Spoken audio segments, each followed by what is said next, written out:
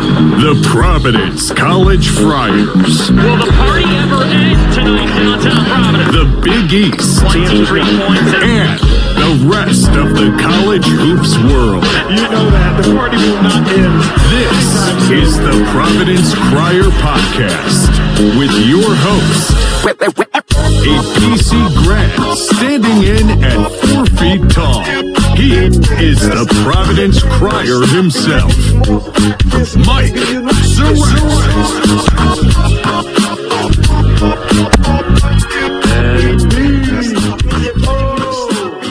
Welcome everybody to another episode of the Providence Crier Podcast. I'm your host, Mike Surratt, the Providence Crier. Follow me on Twitter. That's at Providence Crier. Read our blog, providencecrier.com. Join with me as always. We have BFC in the house. Follow him on Twitter at BFC all day. Today is Wednesday, December 13th, and the Friars have a week off here at BOC for finals prep, but they were back in action over the weekend on Sunday. Beat Brown 74-54 at the AMP.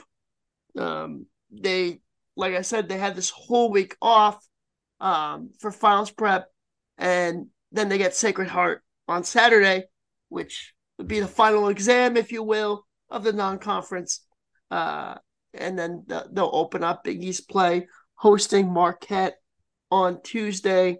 So I guess today we'll do this, BOC. We'll chat about the Brown game, talk a little bit about Sacred Heart game, not dive too much into it, but talk about the game, talk about the non-conference as a whole. Where do you see them going into Big East play? And then I got a little test for you. In honor of it being finals week, BOC, I got a little Friars test. So I'll hit you with that at the end. So let's talk about PC Brown. Again, they win by 20. First half, though, that was what was really impressive. Hold Brown at 13 points. The defense continues to show, BOC.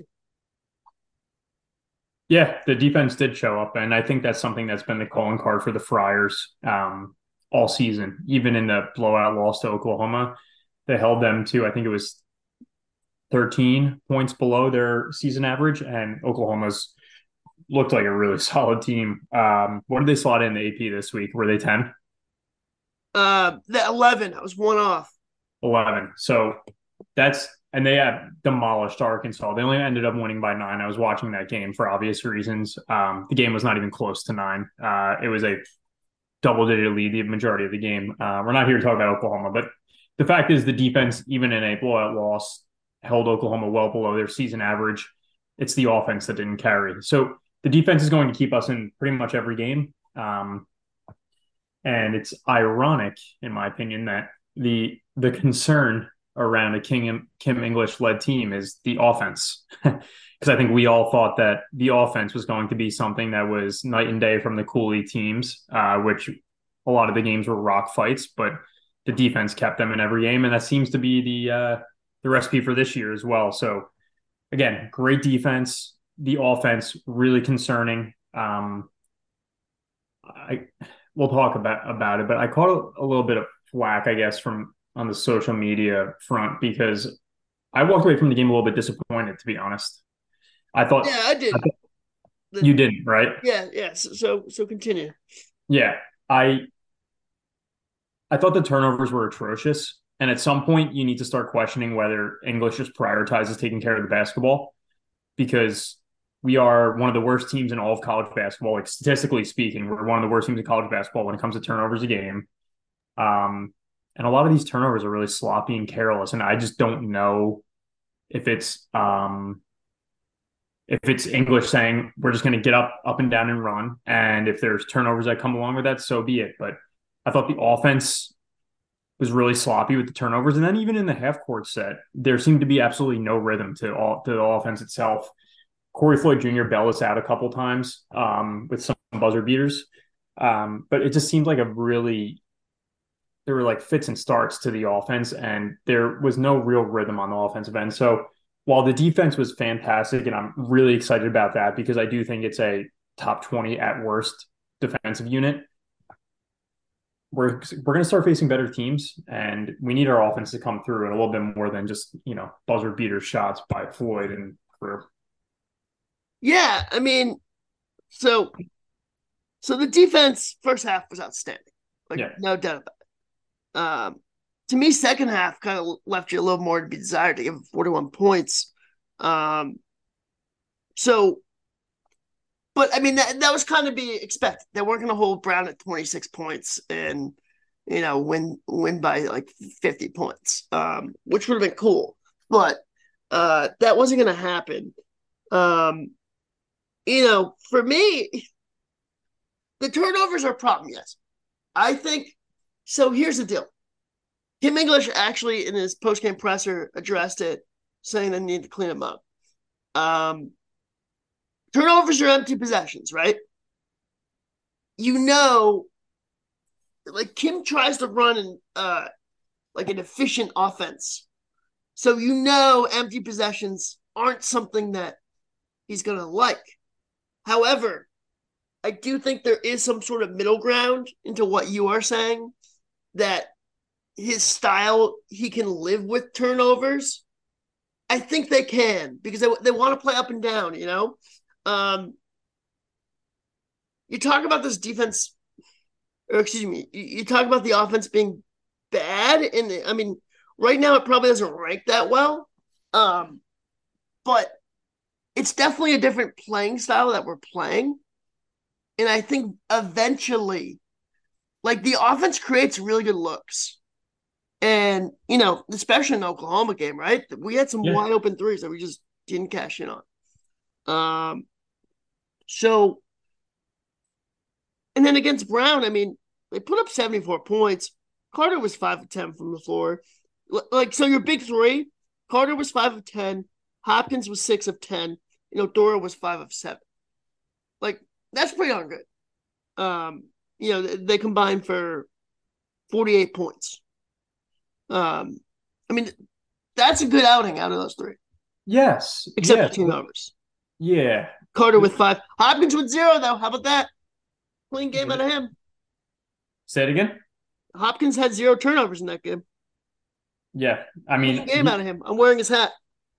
You are wearing his hat. So you're not only do we talk the talk, we walk the walk, and that goes into his pocket a bit. So Mike's wearing the support the NIL, folks. Exactly. Support the NIL, because it does matter. It really does matter.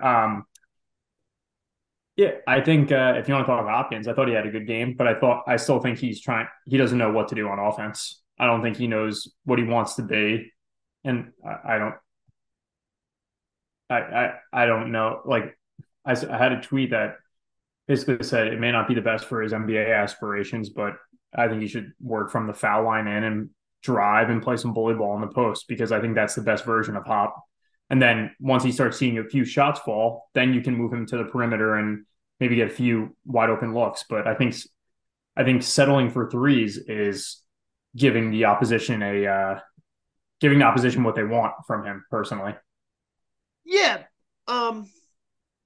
I'll agree he's at his best attacking the basket, but to me, last year he comes in, right? And basically, there's not much tape on him. So his physicality, he's always going to be good around the basket because of his physicality, right? But I think as the season wore on last year, more and more tape on him, they kind of figured that out. So I'm actually okay with him expanding his game. I'm pretty sure either it was before Brown or after Brown. I'm not sure. But he's basically only taking one more three per game than he did last year. But he's hitting the same exact amount of threes per game. It was like 0.8 or something like that. Yeah, he's 21% from three so far. Yeah. I mean, not ideal. So you get an extra 3-point shot up per game. It's not going in right now. But, I mean, I think that can change as the season goes on. And, you got Carter, who's been scorching from three this year. What is he? Do you have that? He is Let's see. Carter's 37%, which is crazy. Yeah. Yeah, it seems like he hits more. But that's still a good number. 37% is great. So, yeah. So I mean, listen, to me, Floyd had a bounce back on Sunday. That was great to see. Oh, yes. And can But I say one thing really quick? I don't want to be like this doom and gloom, like, oh, Brendan's like that guy who's upset after a 20-point victory. One, it was against Brown, so like we should be winning by 20, if not more. And we haven't done that historically under Cooley. So, it's good to see the teams that we should beat, we're throttling, which is different than what we've done under Cooley, which is great. But you think bigger picture. You think about this team as a second weekend type team. There are things that we need to fix, and we saw it against Oklahoma. Why did we go dig 12-0 hole? Because of the turnovers. correct. These Why things, did we lose the game, though? these things matter. And so if we Why did we lose the game, though? Say it again? Why did we lose the game? Because Hopkins couldn't hit anything. The whole team couldn't hit anything. They went ice cold with 14 minutes left in the game. Yes, but the reason why Devin Carter goes on an 11-0 run on his own, we're still down one.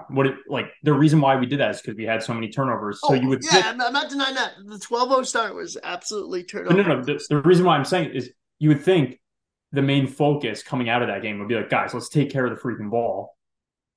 And then we have so many turnovers against Brown. We have that many turnovers. So you scratch your head and you start to get frustrated because it doesn't seem like at some point it's not an outlier. It's just a part of this team's DNA. And I'm hoping I'm wrong there, but it seems, you are what your numbers say you are. And it shows that we just don't take care of the ball. The turnovers also didn't, the turnovers in this game, they had 17. They didn't hurt them. I'm pretty sure. I heard this I think it was in the second half they said this. And then Brown ended up scoring on the fast break. So off a turnover. But I'm pretty sure Brown had 0 points off the turnovers, which is hilarious. Well, that's Brown, yeah. But look, they did a great job against Keno Lilly, their leading scorer. He had 13, but he had 0 at halftime. I thought they did a great job with him.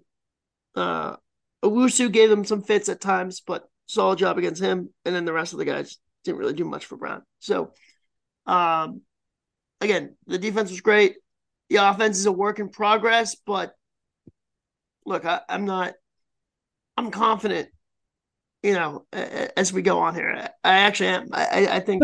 Well, look at what happens when the shots start falling. Like to your point, Right. We didn't get any shots against Oklahoma. What big game did we play where the shots fell? Wisconsin, and we ran them off. And we rolled them. Yeah. We rolled them. That one, what was it? A 13-point win? That should have been a 25-point win. I know. Disappointing. So again, I'm just calling it like I see it. I tend to think I'm a realist. If the shots start falling, and we don't know if that's the case for what it's worth. We don't know if we can consistently knock down those shots. That's a concern. But if they do start falling, this team becomes really, really tough to beat. And I think a top 15 team in the nation because we have the defense that is going to carry. Yeah, and I also think how many points did Kansas State score in our loss? 70, right? 73? Yeah. But that was overtime. 73 in overtime. Yeah. So we scored 70 in overtime. We scored 51 against Oklahoma? Yeah.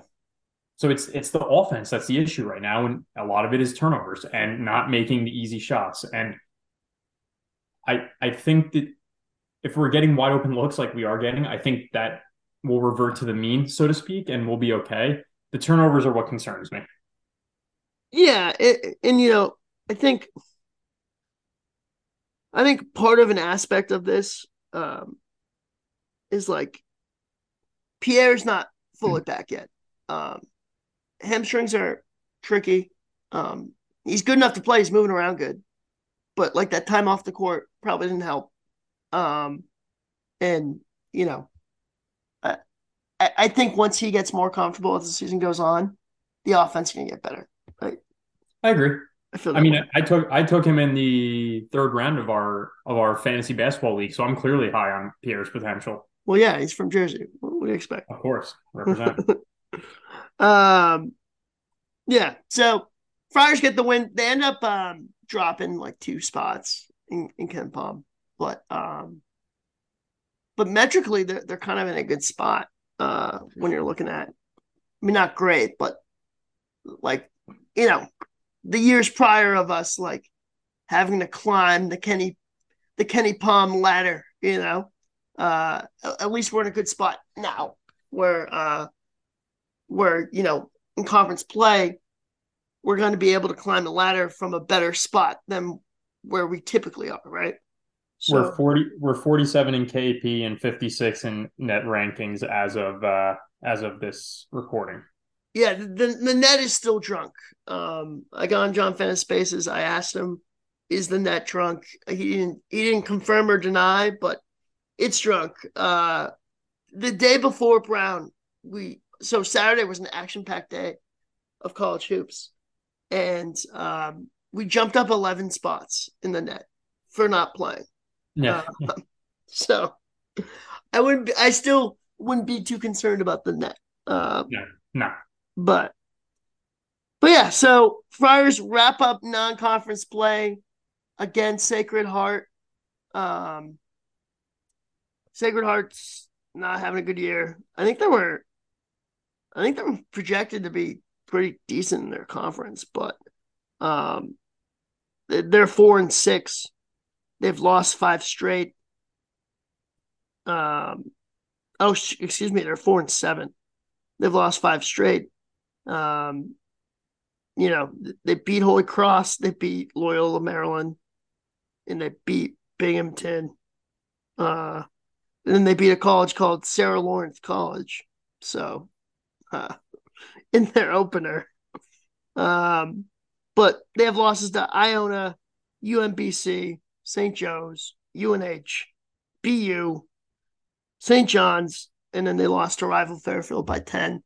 Just over up the and weekend. down, up and down the Eastern Seaboard, taking losses. Oh my God. And for the most part, they're getting smoked. They played St. Joe's tough. And Villanova can attest to St. Joe's is pretty decent. St. Joe, that team is good. They played UNH tough. They lost by 6. But then they got destroyed by BU by 31 or 21. Lost to the Johnnies by 35. So I mean, this should be a nice final opponent to wrap up non-conference schedule and position Providence at 9-2 on the year, which I think we would have taken. I think we had our sights on 10-1, but I think 9-2 you take. I think 9-2 with the nice win over Wisconsin, you're content with that. You're not over the moon thrilled, but it's kind of status quo. So we did what we needed to do in non-conference. We didn't drop any ugly ones, which we've seen some teams do. So again, would have loved 10-1, yes, but 9-2, you're completely content with that, and it gives you the ability to not have to make some Herculean effort in conference play to make the NCAA tournament. Yeah, no, yeah, they're not in the hole. They have no bad losses.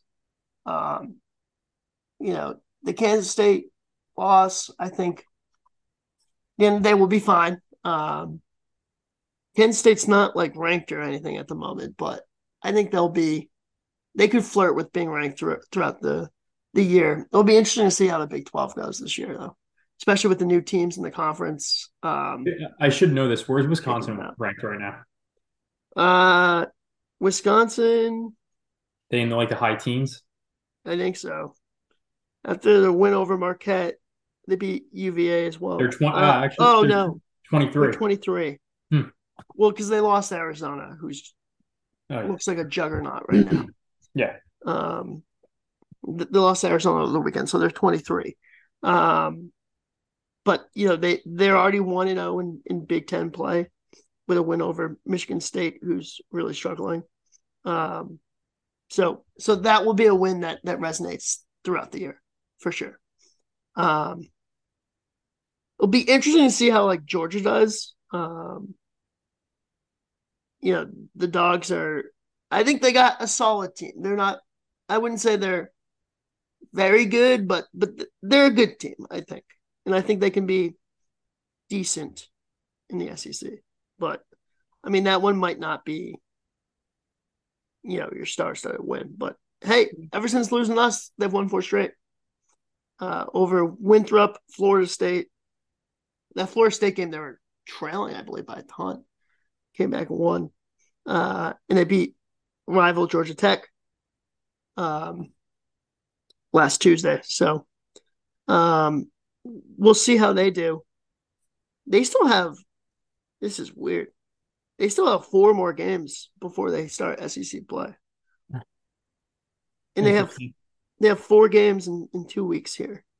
And an SEC play will start in January for them at Missouri. But so it'll be interesting to see how that win shakes up in the grand scheme of things too. But, I do think the Big East kind of had a rough non-con given the expectations. I think UConn, Marquette, Creighton, even though they got blasted by Colorado State's showing to be a pretty good team. I think so Creighton, UConn, Marquette. God, who's the other one I'm missing? You could say it again. So Creighton, Marquette, UConn. Yeah. Us, and then I think there's one more team that's playing pretty well. Where's that? Is it just Butler, those 4? Butler. I guess Butler's playing well. Yeah. Yeah. The Johnnies. Oh, I feel good about the Johnnies, man. It's a long good about season. that take going into the year. It's a long season. It's a long season, BOC, but the big college basketball media does this every year. Every year they pick like a team or a player that they just hype for no reason. I know you got Pitino. I know he's a legendary coach. I know they got good portal ads. Be careful what you say about the Johnnies. Pitino might have his men come after you. Yeah, he might. Him and Tommy DeVito's men. But no, they lose to BC at Barclays over the weekend. They're reeling. And listen, I mean, they can certainly turn around and have a good conference. Be good in the Big East and be fine and actually make the tournament. But to have them be top 25, which is ludicrous. I go back, I think a few seasons. This is a few seasons now because this guy's hopped around from school to school. But one that I distinctly remember as being a head scratcher to me was Andre Curbelo, after his freshman year at Illinois, was tabbed as like an All-American going into the year. And he was horrendous, and they ends up transferring to St. John's, where he had his issues there, and now he's at like Southern Mississippi. So the college hoops media does that. And like he was a guy that had he averaged 6 points, 4 assists or something like that in his freshman season. And like just tabbing this guy as an All-American, it's just crazy. Crazy. And the Johnnies, I sniffed that from a mile away. To say that they're going to be a top 25 team, a team full of transfers that never played with each other, new coach coming in, he's back in big-time college basketball. Let's face it, Iona was not that. It's not. So, to just assume that the Pitino Magic would make this team an instant juggernaut was just crazy to me. But you off your soapbox now? Yeah, I am. You had to get that out, didn't you? I did. They're a team they're a team in February that's probably gonna be a thorn in our side, in everybody's side. Which is kind of scary now. Which sucks because it'll be a bad loss. Right?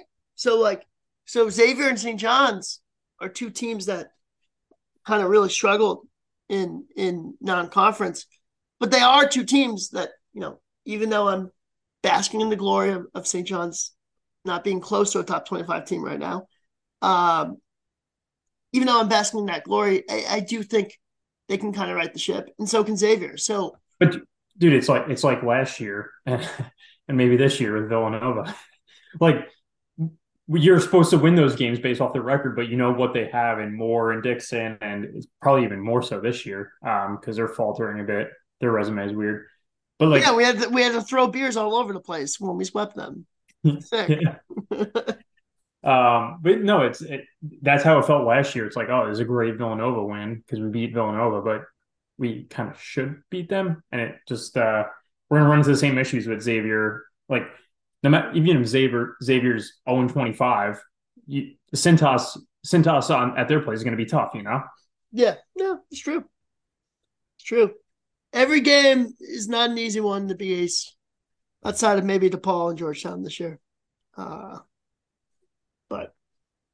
by the way, did you catch that Georgetown Syracuse game from over the weekend? No, I think I was on a jog or something. I forget where I was, but I heard there was a lot of orange.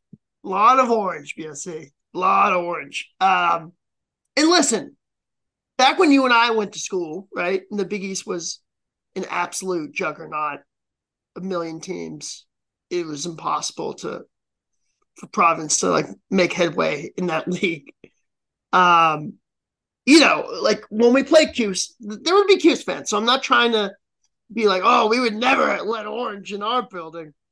But man, oh man, when Cuse made that run to pull away and they had that like tip slam, the place was going nuts with let's go orange chants. Man, I don't know if Cooley knew what he signed up for, to be honest with you. Dude, I've said it to anybody that will listen, and it's a lot of people that aren't Providence fans that like went to are alums of other Big East schools. Georgetown of the 80s and 90s is different than it is now. It's not like the go-to thing to do. And I think Cooley's probably realizing that PC basketball was the number one thing in town, number one thing in state, and that's just not the case, regardless of how good your recruiting class is. There's just a lot of other things to do there, and I don't think people prioritize basketball in the greater DC area like they do in Providence. Yeah, no. And then you talk, I mean, listen, like, if he can get them good, the people will come at the end of the day. Like, let's be real. I mean, we've kind of even seen that with our program, right? Like, passionate fan base, but, the AMP now versus the AMP 7 or 8 years ago, it's different. So, but people talked about historically. Of course, Providence was still a hard place to play at. Of course. All right, BOC. Before we get out of here, hitting you with a quiz. When I was at Providence College, I had a theology professor, Father Connors. Instead of a written final exam, you met with him and he asked you questions and you answered them. He called it an oral exam, which was, I mean, the jokes write themselves, BOC. So, you walk in there and he's like, are you ready for your oral? So, BOC, are you ready for your oral final exam from the crier? Ready and willing. Okay, here we go. Bryce Cotton is tearing it up in the NBL right now, leading the league in points per game. However, his teammate is getting a ton of love in the NBA for the upcoming NBA draft. Could be a top 3 pick. Mm-hmm. Do you know the player? His last name's Sarr, right? Ding, ding, ding. You got it. Is he, I'm curious, is he producing like, you know how some of these guys, like, they're like top 5 projected picks, but they don't produce because they're in like a men's league? It's exactly that. You nailed it, BSC. He's averaging like 6 points a game, but it has like some ridiculous dunks in all this. And the scouts are just oohing and gnawing over Alexandre Sarr. That's so Frenchman. strange. I mean, the NBA loves the Frenchman now. Wemby, and now they just want to add all the Frenchmen. I mean, that Koulibaly guy went to Washington, and he averaged like 6 points per game on Wemby's team. So is he doing anything? He's been up and down. But yeah, they seem to think Koulibaly is going to be good. I think that was a terrible pick, but yeah, I thought it was because he was playing next to Wemby, which always helps. Yeah, all right. All right, good job. All right, next one, and this is more of a are you paying attention to our show, BOC? Um, um, Earlier in the year, Ticket Gaines hit 7 3-pointers against who was that against? Was that Wagner? Is Wagner or Lehigh, I think, right? One of the two. Yeah, it was Wagner. He was 7 of 10 from three. The Crier went on Basketball Reference to find out the leader, the Friar who hit the most 3-pointers in a single game. And Basketball Reference told me Donnie McGrath had 9, and that was incorrect. Who is the player that hit the most threes, and how many was it? So I was listening, thankfully, to my own pod. It was a guy by the name of Donta Wade, right? Yeah. Was it 10 threes? Oh, wow. BFC, you're acing your oral exam right now. It was Donta Wade. I was about to make a very inappropriate joke. I'm not. It was Donta Wade. He played for Providence for one season. Donta Wade did, and in a game For what it's worth, if you didn't say that on a prior pod, you could give me 1,000 guesses, and I never would have guessed this name. Dude, I had no idea who the guy was. Yeah, I still don't. I think he was like a JUCO transfer and played like one season at Providence. Interesting. I think. Yeah, good job. All right. Let's see here. All right. So Dennis Felton, assistant coach for the Friars. He was a head coach at 3 different stops. Give me 2 of them. Georgia was one, right? Correct. Was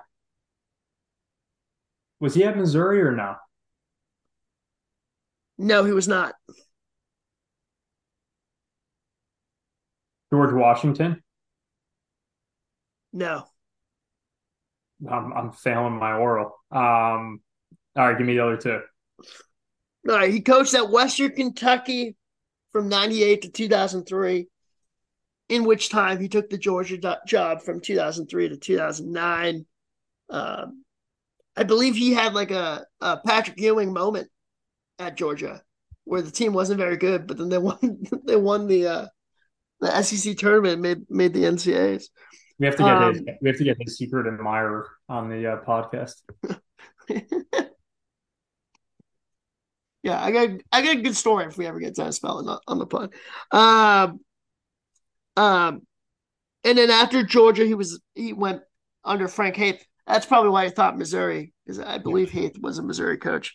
But he was under Haith at Tulsa for 3 years, and then coached at Cleveland State for 2, and that was his last head coaching spot. So Western Kentucky, Georgia, and Cleveland State were your answers.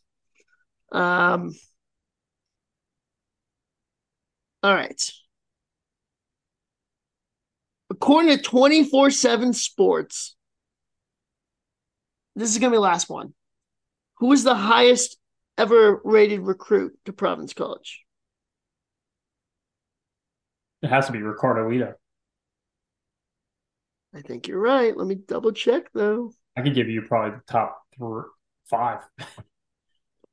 I'm going to be honest with you, BOC. I was going to prepare this test more and give you more questions, but I ended up not doing that. So hold on. If you package it together, it's probably in this order because I'm a recruiting nerd. It's probably Lito, Dunn, then the one that'll probably surprise everybody is MAL, then Duke and Reeves. Or Brandon Alston's probably somewhere in between the 3 to 5 range. Yeah, so you are correct. It is Ricardo Lito, who was a 5-star with a .9933 ranking, whatever that means. Chris Dunn was second, was also 5-star, .9901.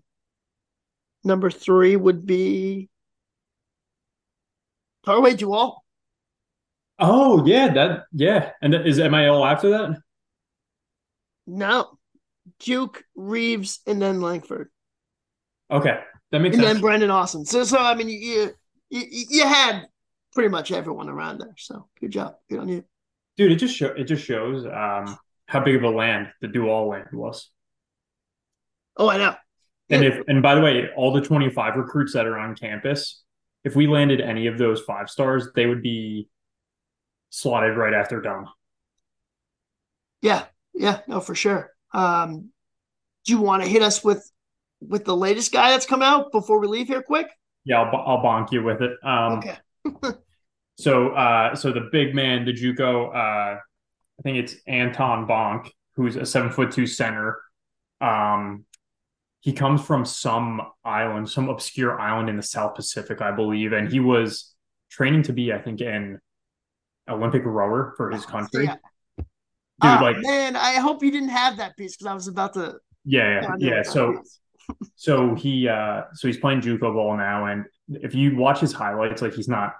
Granted, there aren't many like freakish 7'2" people, so he's not really a great athlete. But the thing that I like is there's always the thought that like a 7'2" person, like especially if they're non-American, like they kind of linger out in the perimeter and they don't mess around in the post. He does that. Like I'm not comparing these two at all.